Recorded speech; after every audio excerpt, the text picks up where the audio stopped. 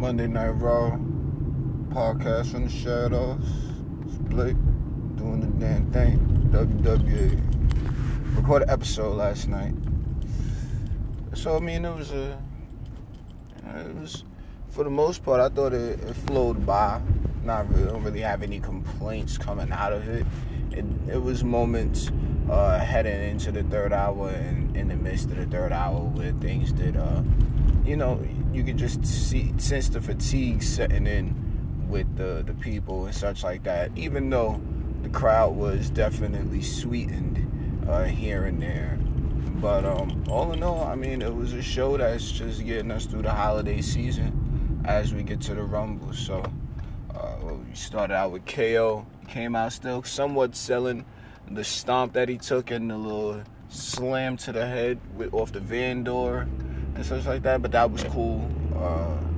Came out, he's cutting his promo, got some things you want to say, and Mojo interrupts him. So that was nice that they're still, letting Mojo get some shine on television. And they actually cut some good promos. It got a little dry toward the end of Mojo's. He didn't really have any way he was gonna finish up. He didn't really, tie the knot on that, but it was still okay. It's just something to work on, just from what I'm paying attention to. And him and KO had a cool little no disqualification match. They're good at both going back and forth, but it has to be able to. And it's not criticism, It's just like, I already said we're having a no disqualification match. Like, all right, just because you can talk back doesn't mean you always should. But either way, because at this point KO was already winning the promo, but that's that's in-depth analysis. Either way, they get into the no DQ match. It was cool. It wasn't anything, it wasn't bad. It was actually much better than I expected it to be. Mojo was in there looking strong and dominant for me. Wow, they definitely had some, they had the chair spot that with the 4 chairs set up. So that was really one of the top moments of the match for me. I was wondering how they were going to go into that pop-up powerbomb through the table. Like, is KO going to throw him behind him, or is he going to throw him to the side of the ropes and do the turn? And he threw him on the side and did the turn. And I was like, you know what, that's cool. And Mojo is no small man. So, it was good to KO look strong there. Had Seth Rollins and AOP come out next. I think KO, he still wanted to talk, so he called him out. And they, came out after the commercial break. Seth was acting as if he didn't want any problems, but, tried to go for the handshake. Told Kev he forgave them. Or he forgave him for, whatever misunderstanding about, the big bad boogeyman. Y'all out to do it, and Seth is the one calling the shots or whatever. It was cool. Seth said he forgave him. KO wasn't having it, and so started the ass kicking. So AOP beat him up, numbers game. Had the most of it, and that was all in all a good opening segment. Really positioned Seth as a bad guy, and after watching that 365, it's like, wow, he's really come a long way with what his character, was. And that's not a bad thing at all. It's just like, it finally seems like it has a better sense of direction, with the AOP, the LOL leather jacket. Like, he looks like he's really, he's evolved, a long way, and a great deal. So, it's going to be interesting to see how this storyline continues to play out. And we'll just go from there. Next up, I think we got Bobby Lashley versus Cedric Alexander. It had a good little match. Lana interrupted. She's good at going on and being annoying, but once she does the annoying thing, she doesn't know how to get out of that part. Like, we're just repeating herself and losing her point of focus. That's the only thing I would say. Other than that, just to, try to understand why the product is the way it is, from a lot of different facets. I actually think Lana did a good job, with that promo. I would give it an 8 out of 10. It was very annoying, when in the moments where it got annoying, but she does have a skill with being able to continue with her promo, but just having different creative talking points would be something that I would have. I would just not recommend or suggest, because I'm sure she's capable of doing it or figuring that out on her own, and that's what she wants to do anyway. It's just, live television and all the rest of that stuff. So, yeah, it was all right. Bobby Lashley did pick up the victory off of that rolling spear, but Cedric did look strong. It was a good matchup. I'll call it a job match or whatever, enhancement talent and glorified enhancement talent in Cedric. I wouldn't go that far, but I mean, it was just showing who's who on the roster. So Zack Ryder goes up against Drew McIntyre next, and Drew McIntyre picks up a complete victory. It was a good match seemingly, but Drew McIntyre was dominating the whole time. His promo was very good. He was speaking as Zack, talking to himself, but the way he was talking, it was real good. And he declares that 2020 is going to be the year of Drew McIntyre. So we'll see. I know that everybody has been waiting for Drew McIntyre to really, just get that, I just got to call it the way it is, get that backstage push, in a way. Like he has the look, he has the attitude, he has the demeanor as one that really has a great deal of respect for what it takes to be, a WWE champion. Though I've never been, it's he looks like one that is capable of representing the company at that top level. Now, this isn't to say, let's see him get the push next week and he should win the Rumble and then he should go main event Mania and then he should beat Brock and, all of these great things that, he's capable of, but it doesn't really, how do we make this story happen and all the rest of that. So I don't want to say I want to see it like that, but, I guess some forms of stronger booking, with him. It would be, cool at times. Like, it can't be just that start-stop, But at the same time, how do you book a big man to, he can't always win all of the time either. So, I mean, it's all right. We know he's there. And he definitely picked up a victory on Zack Ryder, which was cool. So, good on that. And I'm sure that Zack Ryder and Kurt Hawkins, are gratuitous, for the opportunity, because there was a time when they weren't on television at all. So, I mean, we'll see how things continue to progress there. Next up, we had the Raw Women's Champion, Becky Lynch, the man challenging Asuka to a match. Didn't matter when or where, they just wanted a match. Asuka comes out and kicks a whole bunch of Japanese dialect, which, in my opinion, I just love that stuff. I barely understand Japanese myself, but I can understand the passion in what one is saying, and Asuka was right there for it. And she has, the little weird thing she does. I don't want to make a comparison like this too much, but she does have that, Japan Nakamura energy at times, with just being different and Asuka. So the way she, you want to challenge me and, showed the belt and stuff like that, it was comical. It was funny for me. I thought it was just, cool for a character, because we all know, Asuka's a monster, So with that, challenged Becky. Well, Becky challenged her and said, Asuka wanted it for the championship. So now we're going to see. I think she said Asuka 2 belts.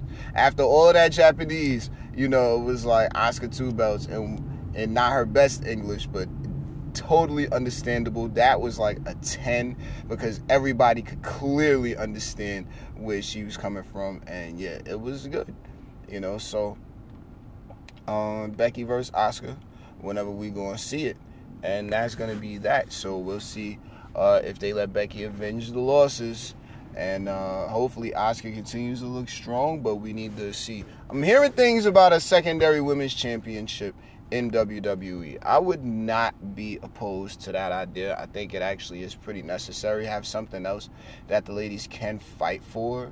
Like, the tag team championships are cool, that's the thing, but we need a secondary women's championship. No, not no divas thing. Ladies Continental, I don't know, but it would need something, I mean, something, I don't want to say something with flair. Pardon me. No pun intended. But no, like something that like not Divas level, but maybe a mix of Divas and this new women's revolution. Like I don't know, but it could be something. Either way, that's just something we'll just leave out in the ether for now and see how it grows. Either way, next up we had Aleister Black taking on Un Locale, or his name, Dion Rusman. Oh my goodness. And completely destroyed him. And then Buddy Murphy took on Joasa or whatever. I don't even know. But yeah, it was actually a real good way they told the story. Aleister come out, have his match, win his match. Out comes Buddy Murphy while Aleister's heading up the ramp. And Buddy Murphy comes out and he's, taunting Aleister pretty much the whole time. Then we get to, what was it? We get to after Buddy Murphy picks up his victory where he was taunting Aleister again. And, what did we have? We had him come down the ramp. Oh, Aleister came down the ramp and actually tried to show him respect. Buddy Murphy didn't go with the handshake. And Aleister Black hit him with a black mask. Not mad at all at that. It was actually good.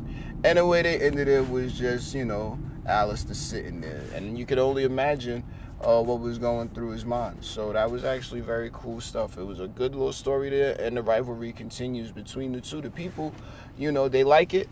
And everybody, I think everybody is, just looking good in the match and out of the match, because we know Buddy Murphy is one of the more capable, so he doesn't necessarily look weak, and yeah, it was good stuff. I think Buddy Murphy actually picked up the victory a little bit faster than Aleister Black did in his match, but either way, both of these guys, like I said, looked real good the whole way through, so shouts to them for that. Ricochet takes on Tony Nese and picks up the victory. That match was a little to me. I think it was a Recoil. What was it? The Ripcord Recoil or something like that picked up the victory. Tony Nese sold it great on the way out. And they both had a real good match. New faces, new matches. Is this not what we asked for and what we wanted? So this is what we've been getting. And I mean, it was for the most part a story. So then it's, oh, well, when's it going to mean something? How do we do that? And all the rest of that stuff. And I mean, I get it. I understand. Like I can comprehend where they're coming from when it comes to stakes and stuff like that. But everyone's climbing the ladder, and it's a lot of other elements that go into the product. So we'll see how things continue to progress with these superstars that they're showing now, and hopefully, everybody gets highlighted in a good fashion. I'm excited for it though. So the next match we had up was Charlotte taking on Chelsea Green, who had a very, very good showing. Looked not dominant, but she could keep up with Charlotte aggressively. And we all know Charizard is one of the more aggressive on the women's roster. Stood up to Ronda Rousey, not scared of not one of them girls, and gets scrappy, real grapply and brawly, all that stuff. Like, I'm we all know it's a pro Charizard channel over here. So she was in there with Chelsea Green, and Chelsea Green definitely matched the intensity pretty much the whole way through. But eventually, as the story was told, Charlotte and her experience was able to best the up-and-coming NXT superstar. I hope that her and Santana, whatever her name is, Santana Garrett, get to have a match or something like that. Maybe next week on NXT, maybe eventually. We'll see what happens, though, like, just looking at the new classes and the up-and-comers. So, that was cool. The OC took on Raw Tag Team Champions, the Viking Raiders and Randy Orton. Had a real good match. Wasn't anything crazy, but the OC did pick up the victory. A lot of just a lot of scrambling toward the end of the match to see who was going to actually win. I believe AJ hit the phenomenal forearm for the victory, so that was cool. It wasn't, a bad match at all. 6-man tag. What can you do? You're building it. Randy right now, AJ right now. Have something for them to do on television. Randy is, at least the way the crowd was sweeting last night, he's supposed to be perceived in a very positive fashion, and he's an in-between superstar, so he could be good one day and bad the next. And the crowd is all right with it because he always gets cheered. That RKO out of nowhere is something that's gonna, move him into the next decade, and have his spot solidified even more so than what he already is. So, next matchup was Eric Rowan taking on Travis Horn. Okie doke. And what was that? He's still with this whatever it is in the cage. He's blowing kisses at it. It's just it's all around creepy. So we just gonna leave it at that. I don't really have an opinion on it anymore because it's very clear that who's in charge of booking this is not intent on stopping anytime soon. So we'll just wait it out and see if we ever get the big reveal as to what's in the cage. Do I have any new predictions? I had one last night, but I can't remember what it was. It did make me chuckle, but I forgot, so whatever. That was fun. Did we get into the main event next? No, we didn't. Rusev went in there against No Way Jose in a real quick, knock him out match. Rusev picked up the victory there. The Rusev Day thing is now feeling a bit more manufactured.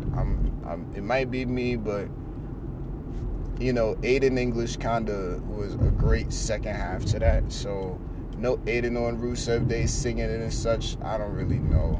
Like, if it's got wheels, let it run. I'm not even gonna be upset about it. Either way. Akira and Tozawa and R-Truth ran around New York City the whole night chasing Santa Claus around for the 24/7 championship. If you want to see all of those hilarious hijinks all the way from 30 Rockefeller Center all the way to, wherever else they were running around, go and search the WWE, channels, and I'm pretty sure they'll have all of that hilarity somewhere over there posted. What do we have after that?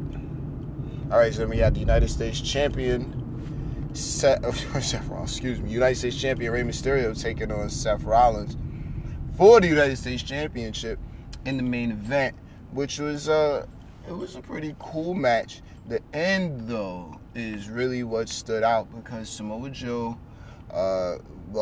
pretty much Seth was taking him up the ramp, taking Rey up the ramp. They were going to finish him off, put him through the table, and Samoa Joe wasn't trying to move out of the way while the AOP was walking towards him. He started talking shit, and he definitely ended up going through the table for that. This, outside of storyline, is a great way to get Joe back on television in a really, really, in a superstar, form. It's good that he's on commentary. It was fun. I went into this thinking, hey, that is perfect for him if he can't go anymore in the ring. But if he can still go and he wants to, by all means, it's great to have him on commentary. I'm happy that, he's on there and he adds his expert opinion. He really just has a different type of viewpoint because he's still one that was just in there, and he definitely has had his storylines as to where he was really a serious force, So I respect it, and him going through the announce table definitely moves this storyline in a compelling direction. Okay, now how is Samoa Joe gonna play in all of this? So that was cool.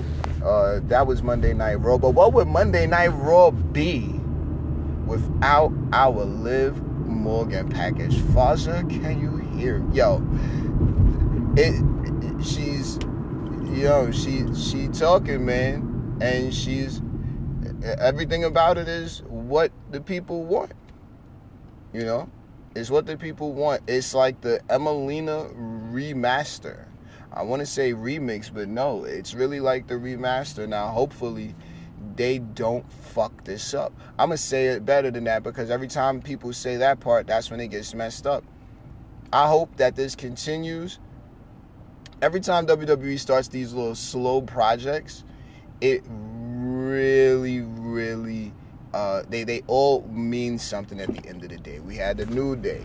That turned out to be really awesome. I'm pretty sure there have been some that turned out to be nothing, but the New Day turned out to be awesome. Look at them now.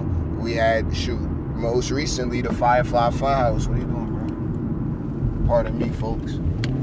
But anyway, we had the Firefly Funhouse, where that was clearly like a, really serious, like we see what the Fiend character is now and why people have enjoyed it, in such a way. Like it's a different type of energy on it. So now it's like another element that WWE is really starting to highlight with the true beauty and the glitz and the glam. But, whatever deep and personal transformation Liv Morgan has been, experiencing these past, 5 months, they're saying she hasn't been around for. So I'm definitely excited to see where this goes with her.